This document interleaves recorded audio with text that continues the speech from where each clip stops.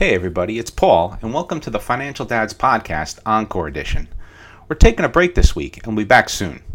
We thought we would revisit one of our earlier episodes, Back to School. And man, what a difference a year makes, but some things still stay the same. With COVID in place and permeating through all our lives, expenses may be shifting to different categories when it comes to back to school, and in some cases even the savings might be there because certain activities are not being permitted at this time. For us, my wife and I are thankful and grateful we could both work from home. Our kids' activities are curtailed at the moment for our after-school programs and our weekend activities, but some expenses are still very real and relevant, such as school supplies and new school clothes. Listening back, we had a strong focus on the after-school and weekend activities, and I think the same advice applies. We need to help our kids find their way with what they like and don't like and support them regardless. I would also say all the financial advice still applies. Save the money regardless, as you would normally do, since we do not know what will be next around the 2020 corner. So with that, thanks again, and we hope you enjoy this encore presentation of the Back to School episode of the Financial Dads.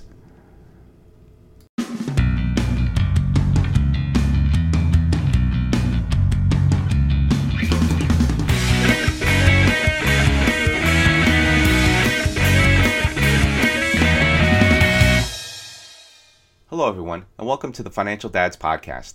My name is Paul Fagan, and I'm here with Jody Fisher. Hey Jody, how you doing today? Good morning, Paul. How are you?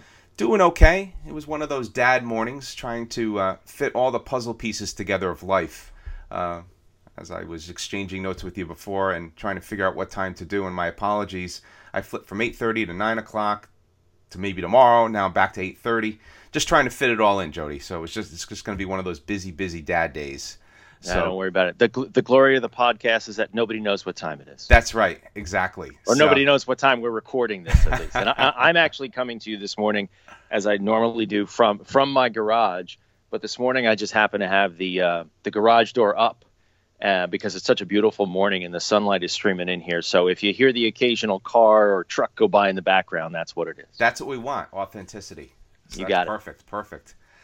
So this podcast is for all the dads out there who struggle with life's topics as they are related to family and finances.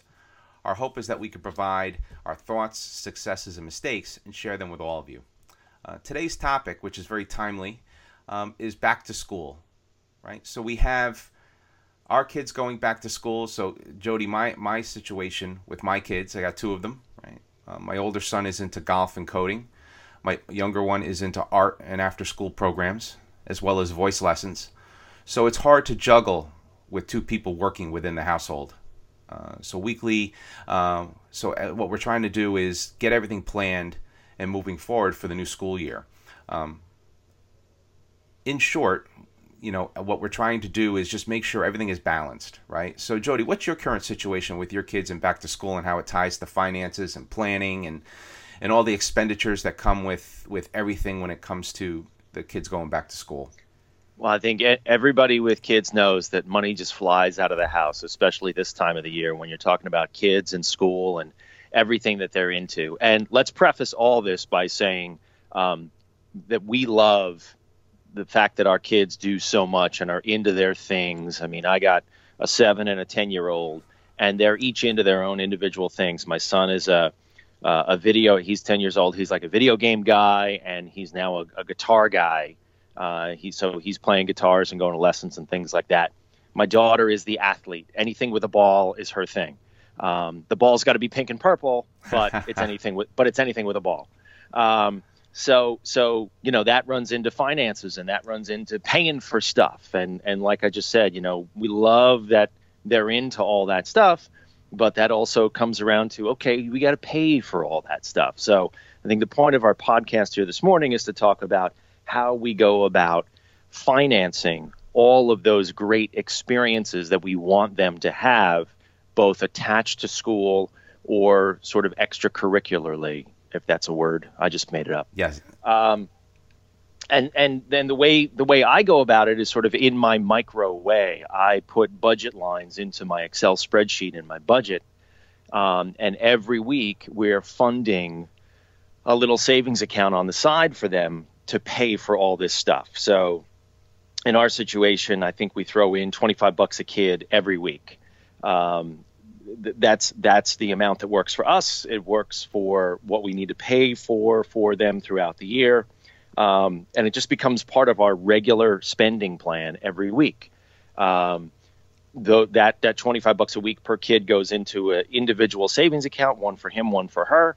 And then we draw down on those savings accounts as we need. So if there was a baseball sign up recently for her, I signed up, moved the money over, one from the other, and we financed the baseball. Same thing with the guitar lessons. Once a month, the guitar school pings the card. I move the money over from his account back to the checking account. Paid for, done. The whole idea is to have that little stash of money that's not upsetting our regular week in, week out budget. And to make sure that when those, even if they're planned, even if when they're coming around, and especially in the case of the guitar school, we've signed up that it automatically hits the card so they can just ping the card. We're fine with that. I'm not fine with automatically pinging the card in every case, but with the case of this school, I'm cool with it. Pings the card, I see it hit, I move the money over, and that way that ping doesn't upset the weekly budget. So we're not, having those oops moments where it's, oops, I don't have money for that and the mortgage. Oops, I don't have money for that and the car payment. Oops, I don't have money for that and this other thing that needs to get paid. And so like I said, it's a micro planning thing that we do and that I've put in place, that we've had in place now since probably 3-4 or so years, probably since they've been in kindergarten, really. Oh, that's great. I mean, this comes down to what we've talked about in previous podcasts, where you focus at the micro level and I focus at the macro level. I don't have the budget for the kids' stuff broken down to that level, but there is a part that we didn't mention yet that I have. I'm not sure if you have to deal with this as well, but we have childcare that's built into our budget. So we have after-school programs for childcare. We have someone that comes in the morning that has to put Julia and get the kids off to school for the days that Shelly's not home. So we're juggling those costs on top of all the extracurricular activity costs. So I really should do a better job of budgeting this. But at the end of the day, I wind up doing what I normally do is, at the beginning of the year, I know exactly, or I know, I shouldn't say exactly, I have a ballpark of what these things will cost us, and then I just work throughout the year and pay them off and just be very careful with the money. But we haven't been caught yet. I've been lucky. We haven't been caught in a tailspin of being out of money. But I think the closest we come is we do have a slush fund that we keep in the house. So we have an envelope of money that we keep put away in the house for the little incidentals that come up. So we keep that backfilled when we can. I'm not sure. Do you have a similar fund as well, Jody?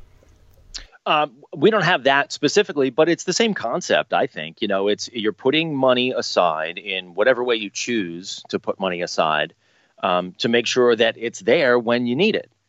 Whether that's, just a lump of money, which is what it sounds like you have, or it's a couple lumps of money, which is what we have.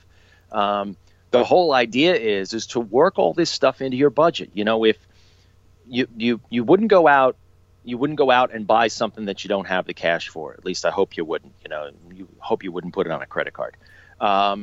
Same thing here. If you know the thing is coming up, you have to pay your mortgage at the end of every month, right? So you got to pay it. Or you got a house payment, so you save up that money, or you factor in that money to make sure you have the money to pay that. So why would expenses for your kids be any different? That's the approach I take. And I'm also a big believer in the drip, drip, drip theory. If I'm putting aside $25 per kid per month every week, that is very palatable in the grand scheme of our budget.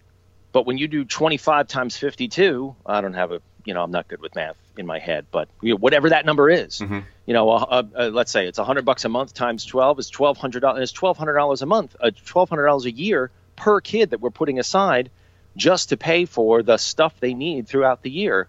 That sounds like a big number, $1,200 per kid, but $25 a week isn't. It just doesn't feel that way.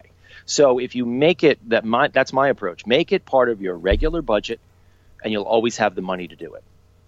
Yeah, that's very smart, because one of the things that I guess would tie in to this podcast, because we're really talking about back to school. But as part of back to school, we talk about the field trips and the extracurricular activities and the class mom budget of $20 for the year, and then inevitably they ask for another $20, right? Who does that? Who does that? I've never had that happen. That's right. And the clothes buying and the new sneakers and those types of pieces. There's another piece that I will add that we have to cover as part of that overall, I'll call it kid expenditure, and that is the day camps and different specialty camps that my kids go to. I'm lucky and grateful enough to be able, and me and my wife, we do put the kids in certain camps that they want to do.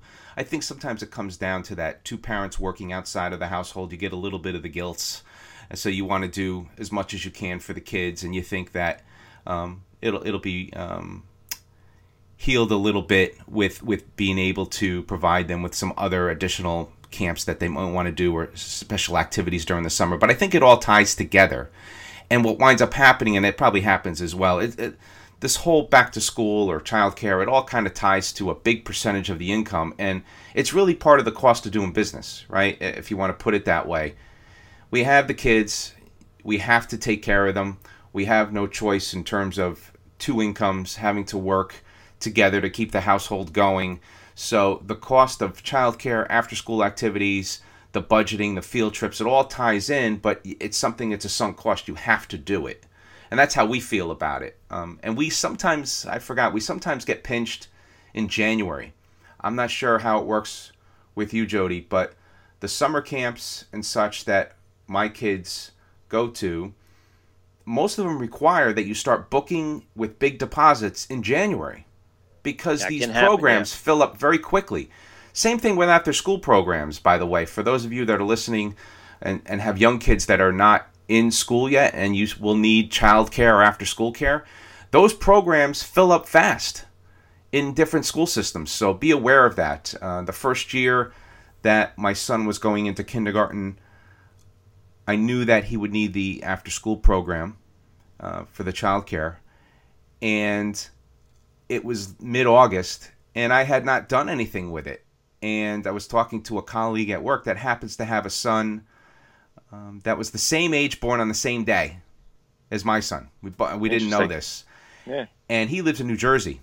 And when I told him that second week of August that I had not figured out childcare and hadn't contacted the school, he looked at me like I was nuts. Like, are you kidding me? Those things fill up. What are you going to do? In my school system, there's wait lists. I said, oh my gosh. So when I called the after school provider who does it for our school at the time, I left a frantic message. And when the person called me back, she said, Mr. Fagan, let me just tell you, before we start the conversation, there's no issue here. We have plenty of room.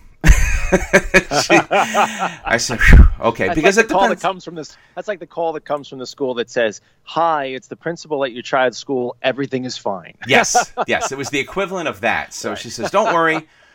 We typically don't fill up on the after-school program, so there's spots open." So I was able to book, and we've never had a problem. But for those of you out there that are listening for the first time, or you have kids that are going to be going to school later and you have that requirement, please check that out. So I know I've diverted off topic. I've taken us away from kind of back to school and I've kind of gone all over the place a little bit. But getting back to the back to school piece, the extracurricular activities, the field trips, do you put any limits, Jody, on what they can do? The kids, is there a limit on how much you would pay? I have my own opinion on that, but I'm curious on yours to see what you think of that. Well, in terms of, and while we're talking about the cost of these things, something else you got to remember, and I'll make this make sense in a minute. The cost of something is also the time that you put into it. And that's not just the kids' time that goes into it, but it's the parents' time that you put into it in terms of getting them there, getting them home, in certain cases, making them practice or do the things outside of the extracurricular or the thing that they need to do in order to get better, to enjoy it. And I've coached my kids' sports teams for years. And, I always say to them, you've got to practice. So little kids they don't want to practice. And I would tell them, if you're going to enjoy playing, you got to be good enough to enjoy playing, right? You got to be able to hit the ball or kick the ball or do the thing that you're supposed to do in the game. In order to do that, you got to practice. If you don't practice, it's not going to be much fun. But in terms of, the cost of these things, time is the other commodity that these things cost. And I remember going back to the first or second season that my son played sports. Like I said, he's not much of a sports guy anymore, but he did it early on. 1 season, he wanted to sign up for both baseball and soccer. And I was like, okay, fine. And we had the money to do it. That wasn't an issue.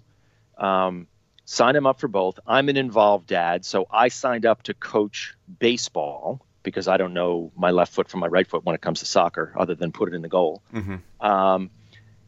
And it ended up where I would be coaching baseball and he was going to a soccer game.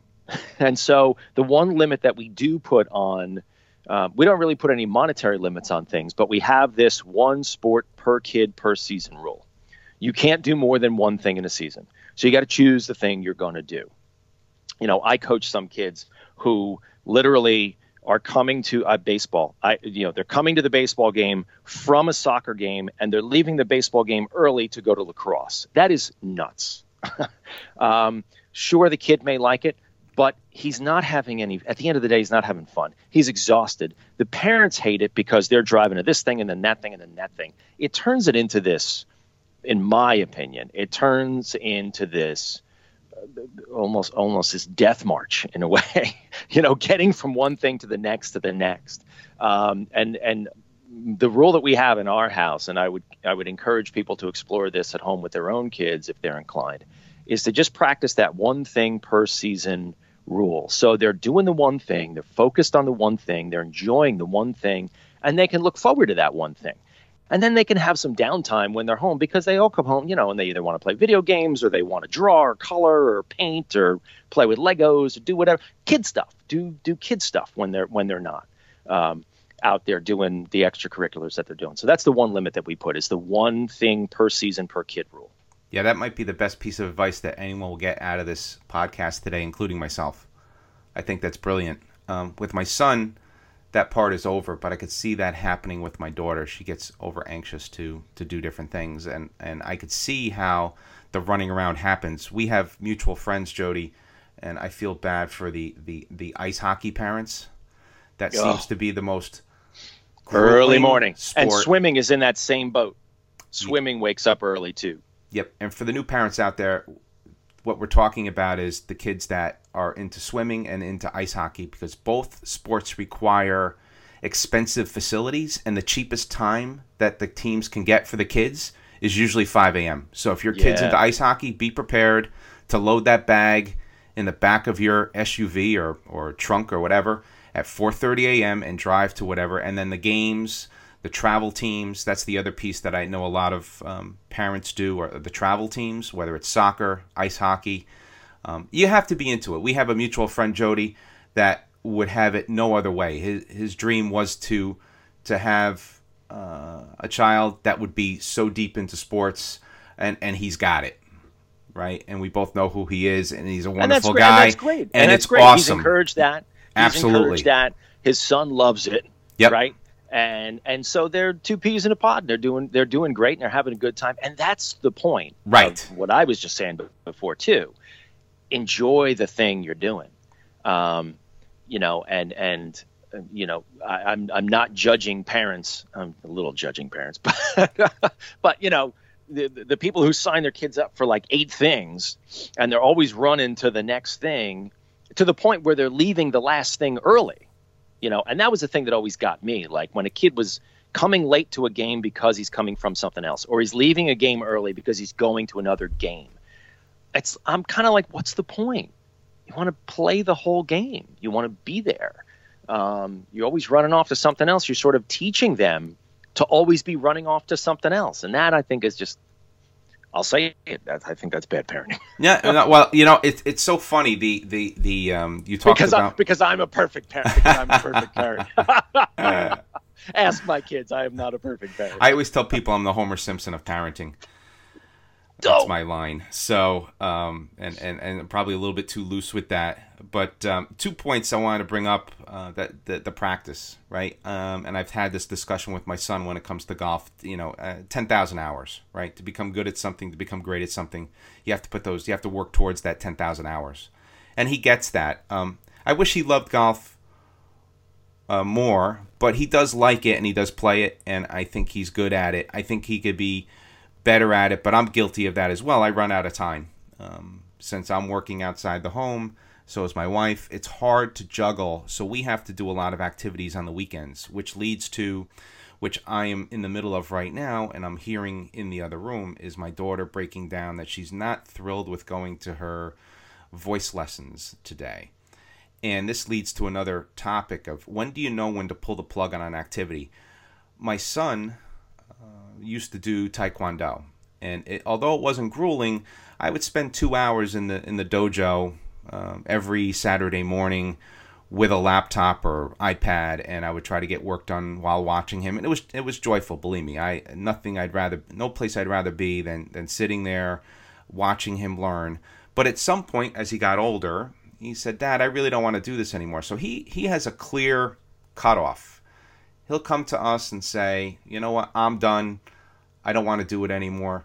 My daughter, not so much. And I guess the question, that was a long-winded way to get around to, how do you know when to put the cards down and fold them? When your kid is, even if the kid doesn't want to quit, you know that the kid is ready to quit. Because it's a waste of money, tying it back to finances, to spend money on a particular lesson or sport every week and the kid is not into it anymore or doesn't want to do it. Do you force their hand to try to keep it going? Do you pull the plug right away? How do you handle that type of situation? That's a great question, and this sort of comes off the financial piece of things. But I check in with them, at the end of every game. Hey, how was it? Did you have a good time? What was your favorite part? Did you have fun? That kind of stuff. And you know when they're not into it anymore. The one thing, and I've had a conversation, every once in a while, every kid will be like, "I don't want to go today," or, "Oh, I don't feel like playing today." And most of the time it's because I want to stay home and do something else that I'm more interested in today, which is okay. I get it. But 90% of the time I will have the conversation that revolves around, listen, your team is counting on you. You signed up to do this. You're part of a team. You need to keep your commitment to your team members. Because if you went and a whole bunch of other people didn't show up for whatever reason because they didn't feel like it, you wouldn't be too happy, would you? Sort of put the shoe on the other foot kind of thing.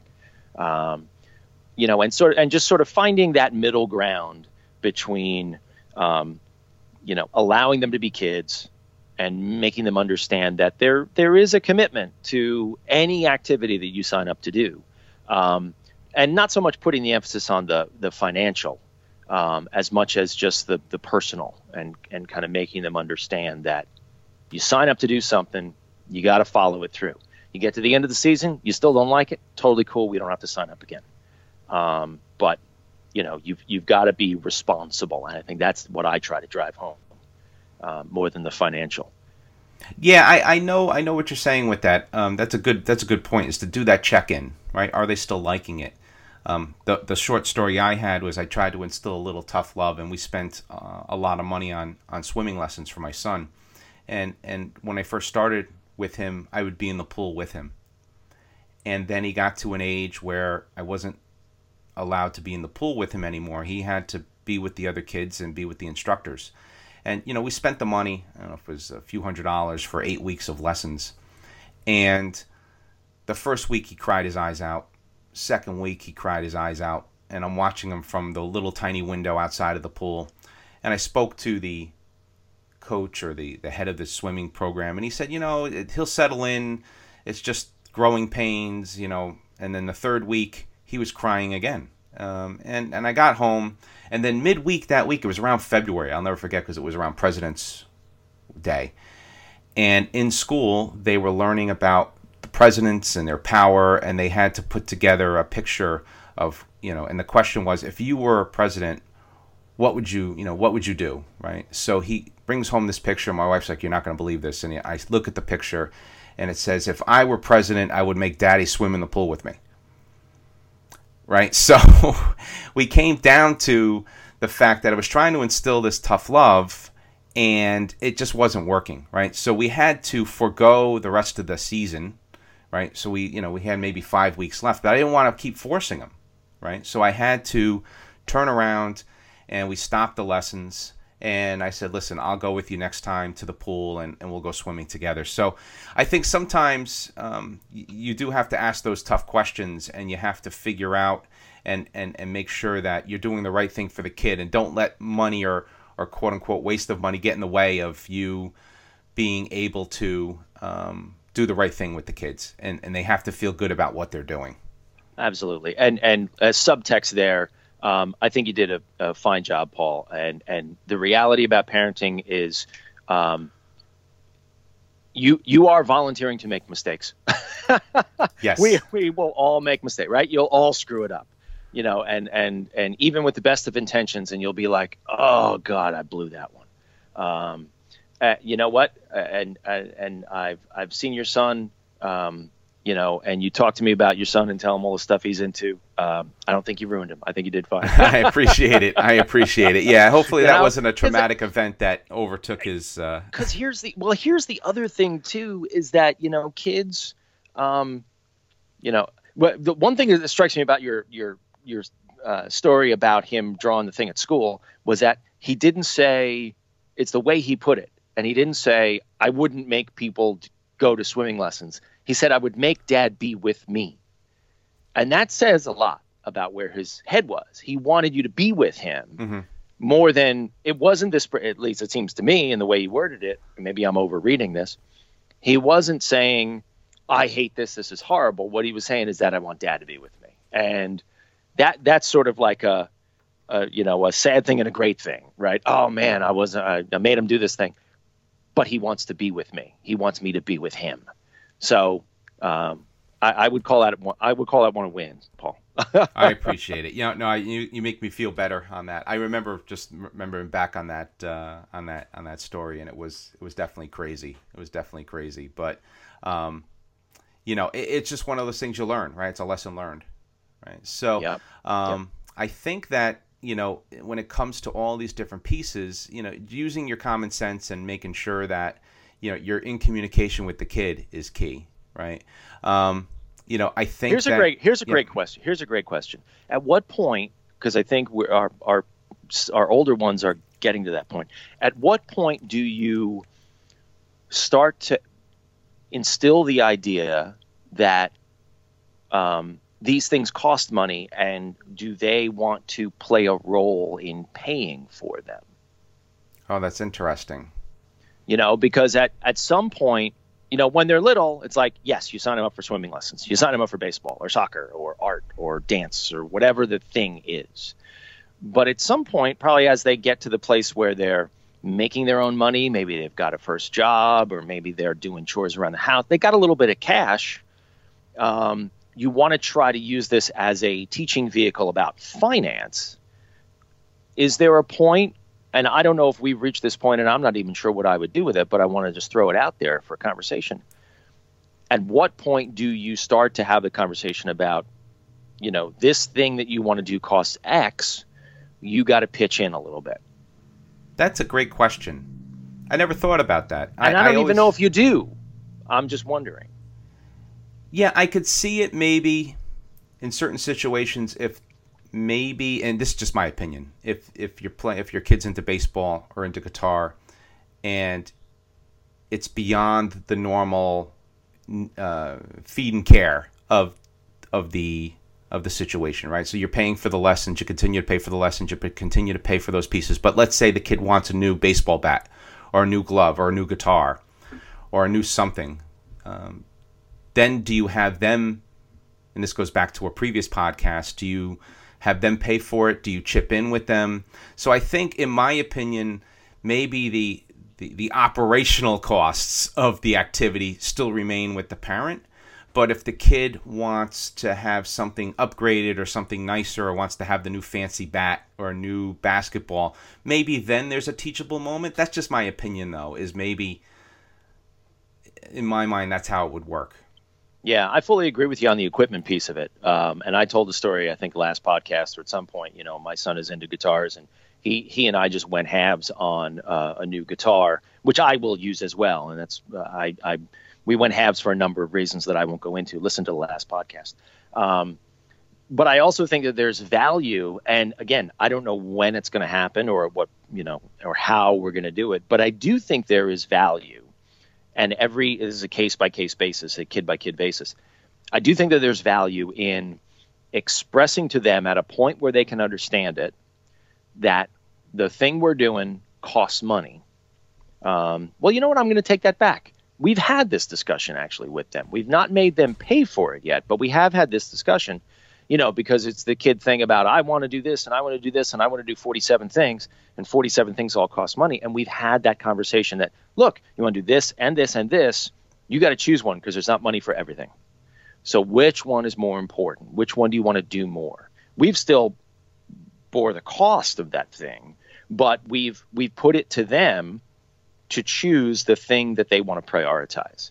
And so I think at some point, we're probably going to move that conversation, and we're talking years now, where we're going to have that conversation about, okay, you want to do that thing that costs a lot. You've got a job, you make some money, you've got to pitch in for this thing. And it's more about making sure that they have skin in the game, making sure that they understand and they're learning lessons about what stuff costs. And it's not at all about, I don't want to pay X $100 for XYZ. And just about sort of finding, as you put it, that teachable moment where they understand the value of money, what stuff costs, how to prioritize things. And so they can walk away from things and start to choose and walk away from things that aren't that important to them, or that might feel like an impulse buy or I got to have it. And maybe they don't got to have it that much in that moment. Yeah, I think you're hitting it on the head. It's really around situational. And that's something that, now that I think back, we have had those conversations with my son when it came to that Taekwondo. Although at that point, it wasn't so much about the money, it was around the time. And he would spend a lot of time in front of the video game, playing video games. And we said to him, if you don't want to do this Taekwondo anymore, then we have to substitute it with another activity. Because we don't want it to be, you're not going to go and then you're going to sit home and play video games. So that's when he picked up coding. And that's how we got him into coding. So he flipped from, I guess, essentially Taekwondo to coding. We also go through that a little bit with my daughter, in the fact that she is not been liking the voice, and started out as piano. Now we're doing voice lessons with the same teacher. But in short, she's getting upset every time we have to go on a Saturday. And we're trying to figure that out, right? So we do have those conversations when it comes to money to say, listen, we're spending a lot of money every week for you to go. If you're really not into it, then we have to find something else to do, or we have to stop it completely, because there's no sense in paying if we're going to wind up skipping lessons and not going and stuff like that. So I think it all comes down to the situation. But getting back to your point, for having kids to have skin in the game, there's different ways that I think we're approaching it. Either we fund it because we love to fund it. We fund the operational cost of it. If they want to do an upgrade, that's great, of a certain piece of equipment. But also keeping on top of the fact that if they don't want to do it anymore, they have to know how much this is costing. And wasting money is a no-no. Yeah, agreed. And expressing that exactly right. And expressing them to them too that, look, if you don't want to do that thing, that money is better used on something else that could benefit you, whatever that something else is. That, I think, more than anything, helps them start to appreciate how money gets spent, putting a value on the things that they do, the stuff that they put their time to. And we talked about time being the other commodity. It's their time, too. They're going to spend an hour doing whatever they're doing on a Saturday afternoon. You want to help them understand what time well spent means. Very true. And that's another key component of it, is to make sure that they realize that, right? Because we don't want to waste money or time. I think that's key. I'm going to switch the topics a little bit for all the newer parents out there that are listening. I know we've been in different areas today of the podcast, but one of the things I wanted to bring up was, what are the types of things that you have to look out for when your kid goes back to school? So we talked about childcare. We talked about extracurricular activities. We focused heavily on those. A few other things we want to bring up is make sure you're budgeting for field trips. There's going to be field trips throughout the year that your kid may have to go, including spending money. So gauging how much to give them for spending money. There's the inevitable PTA fees and fundraisers and candy sales and candy drives and plant sales that you'll have to account for, that you may participate in from both a cost, monetary and maybe people time, your personal time as well. Making sure that you get the clothes and shopping for the clothes, and that's probably a whole different podcast, Jody, is the clothes, right? Is making sure that you get your kids are clothed going to school, but I think we brought this up on a previous podcast where sometimes the kids might want fancier clothes than our budgets will allow. So how do you handle that situation? I think it all comes down to personal choice and having those conversations with your kid around those different pieces. So I think there's all kinds of, and then the inevitable birthday parties. If your kids are younger, I'd say from kindergarten through at least 4th grade, 5th grade, it's the barrage of different birthday parties that your kids will be invited to that you'll have to budget those gifts for, whether you're contributing to a group gift with cash or you are buying those individual gifts. You have to make sure that you're budgeting for all those different pieces. I know that was a mouthful, Jody. Anything to add to those pieces or anything you want to elaborate within those topics? Yeah, I think the large majority of what you talked about would, for us, come out of that. Those two budget lines for the kids, we're chunking away that $25 a week into those two savings accounts, and then we pull from those as we need for sign-ups and all kinds of other things. If it's $20 for a something, and okay, we can cash flow it, great, we do that. But you also talked about the birthday gifts. We actually have an envelope that's labeled gift fund, and I throw $10 a week into that envelope for everything from friends' birthday parties to family gifts, quite frankly, because there's something, again, that will come up from time to time, and the friends less so, but the family more so. Like, when your father-in-law's birthday is or whatever, there's no reason you should be caught short because, like, oh my God, it's October, I got to buy my father-in-law a gift. That kind of stuff. So budgeting to the degree that you can break it. This is my approach, the micro approach, breaking it down to all of those spending lines and putting a spending line in there for gifts, putting a spending line in there for kids' expenses, putting a spending line in there for kids' medical, putting a line in there for all that stuff. I'm a no surprises guy, so I budget for just about everything, stick it aside, use it when I need to use it. And that way it doesn't upset the rest of the budget and sort of drill a hole in what I'm trying to accomplish. That's great advice. And I think, just to kind of recap what we've talked about today, the big takeaway I took, and I'm going to steal yours, Jody, is the one extracurricular per season.